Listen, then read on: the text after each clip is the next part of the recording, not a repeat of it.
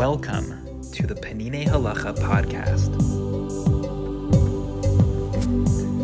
Festivals, Chapter 13, Shavuos, Section 5, Yom HaBikurim, the Day of the First Fruits. Shavuos is also referred to as Yom HaBikurim, as we read from the book of Bamidbar, the 28th chapter. On the day of the first fruits, Yom HaBikurim, your festival of weeks, when you bring an offering of new grain to the Lord, you shall observe a sacred occasion. You shall not do any milacha of labor. There are two meanings of Bikurim, or first fruits, in regard to Shavuos. First, Shavuos was the time for the sacrificial offering of the Shtei HaLechem, the two loaves, which was referred to as Bikurim because it was the very first mincha offering, the very first grain offering brought from that year's new wheat. Following this offering, the Jews were permitted to bring further offerings from the new grain. Earlier, on Pesach, the Omer offering permitted Jews to eat from the year's new grain, but not yet to bring sacrifices from it. There is a unique law which pertains to the Shtei HaLechem offering. Even though leaven was forbidden in the temple all year long, these two loaves were actually leavened loaves. Though they were not actually placed on the altar, they were eaten by the Kohanim. When we refer to Shavuos as Yom HaBikurim, the day of the first fruits, we refer in part to the fact that the Shtei HaLechem are offered on Shavuos. The second meaning of Yom HaBikurim has to do with the mitzvah that is known as Bikurim, first fruits. In temple times, this mitzvah was relevant to anyone with a field where any of the 7 species grew. The farmer was required to take the first fruits of these 7 species to the temple and present them to the Kohanim. This is how it would work.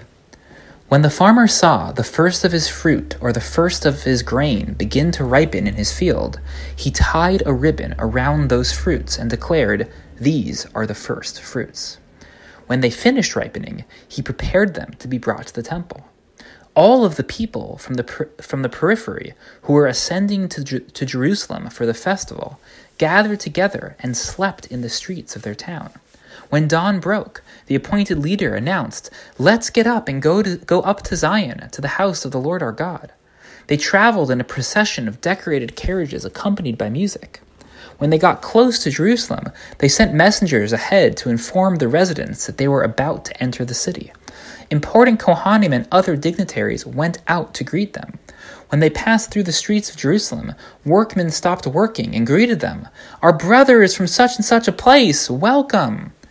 They then ascended to the Temple Mount, singing and dancing with the baskets of Bikurim, the baskets of these literal first fruits, on their shoulders. Each pilgrim presented his basket to a Kohen and proclaimed, "I acknowledge this day before the Lord your God that I have entered the land that the Lord swore to our fathers to assign us." The Kohen then took the basket and placed it before the altar. The pilgrim continued reciting the formula, as it's written in the Torah, including the litany of travails that the Jews experienced from the beginning of their history until their redemption. And then the farmer would conclude with this part of the formula: "The Lord freed us from Egypt by a mighty hand, by an outstretched arm, and by awesome power, and by signs and portents. He brought us to this place and gave us this land, a land flowing with milk and honey. Therefore, I now bring the first fruits of the soil which you, O Lord, have given me." This entire formula can be found in the book of Devarim, the 26th chapter. Together with offering these Bikurim fruits, the pilgrims generally also offered a celebratory Korban Shlamim. The time for bringing these Bikurim first fruits began as soon as the Shtei HaLechem on Shavuos were offered, and the period ended on Hanukkah. In theory, there are many days on which one could bring their Bikurim, but generally speaking, the first fruits from the wheat and the barley crops were brought on the holiday of Shavuos, leading to its name, Yom HaBikurim. To summarize, one of the Torah's names for Shavuos is Yom HaBikurim, Day of the First Fruits. What exactly are these first fruits that happened or are commemorated on Shavuos? As it turns out, the name refers to two separate Torah rituals. First, there was a special korban, a special sacrifice brought on Shavuos, known as the Shtei HaLechem, the two loaves. It was made from fine wheat flour and, rare for the Beis Hamikdash, this flour was meant to rise and become leavened bread. Importantly, the wheat for that korban had to be new wheat, that is, from that spring's harvest. And more than that, no korban could include any new wheat until after the Shtei HaLechem had been offered. In that sense, the Shtei HaLechem was a form of first fruit. It was the first offering of the season to include new wheat. And thus, Shavuos can be called the Day of the First Fruit simply because of this korban. Second, there is a separate mitzvah, not itself a korban, that is known as Bikurim. This is the obligation upon each farmer in the land of Israel to take the literal first fruits from his crop and bring them up to Jerusalem. This obligation applies to each of the 7 species of Israel, including wheat and barley. Shavuos was the opening day for bringing one's first fruits up to Jerusalem.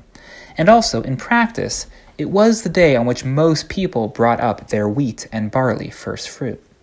As such, Shavuos can be called Chag HaBikurim, the Day of the First Fruit, because of this mitzvah as well. A quick note from me. I love the description of the Bikurim procession that this section here contains. It comes from the Mishnah in Masechet Bikurim, the 3rd parak. I'll share a couple additional details from the Mishnah, just because they're so interesting. Quote, "An ox would go before the procession, with its horns bedecked in gold and an olive wreath upon its head. Flutes played before the procession until they drew near to Jerusalem. Closer farmers would bring fresh figs and grapes. Further farmers would bring dried figs and raisins.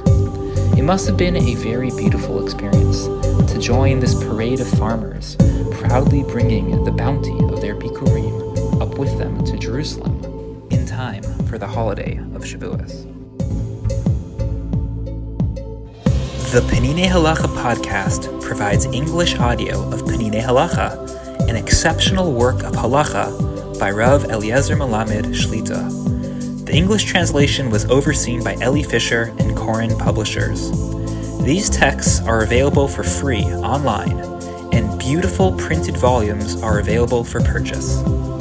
The summaries and reflections are from me, Ben Greenfield, rabbi of the Greenpoint Shul in New York City. I occasionally make subtle changes to the original translation, often for clarity, sometimes by mistake.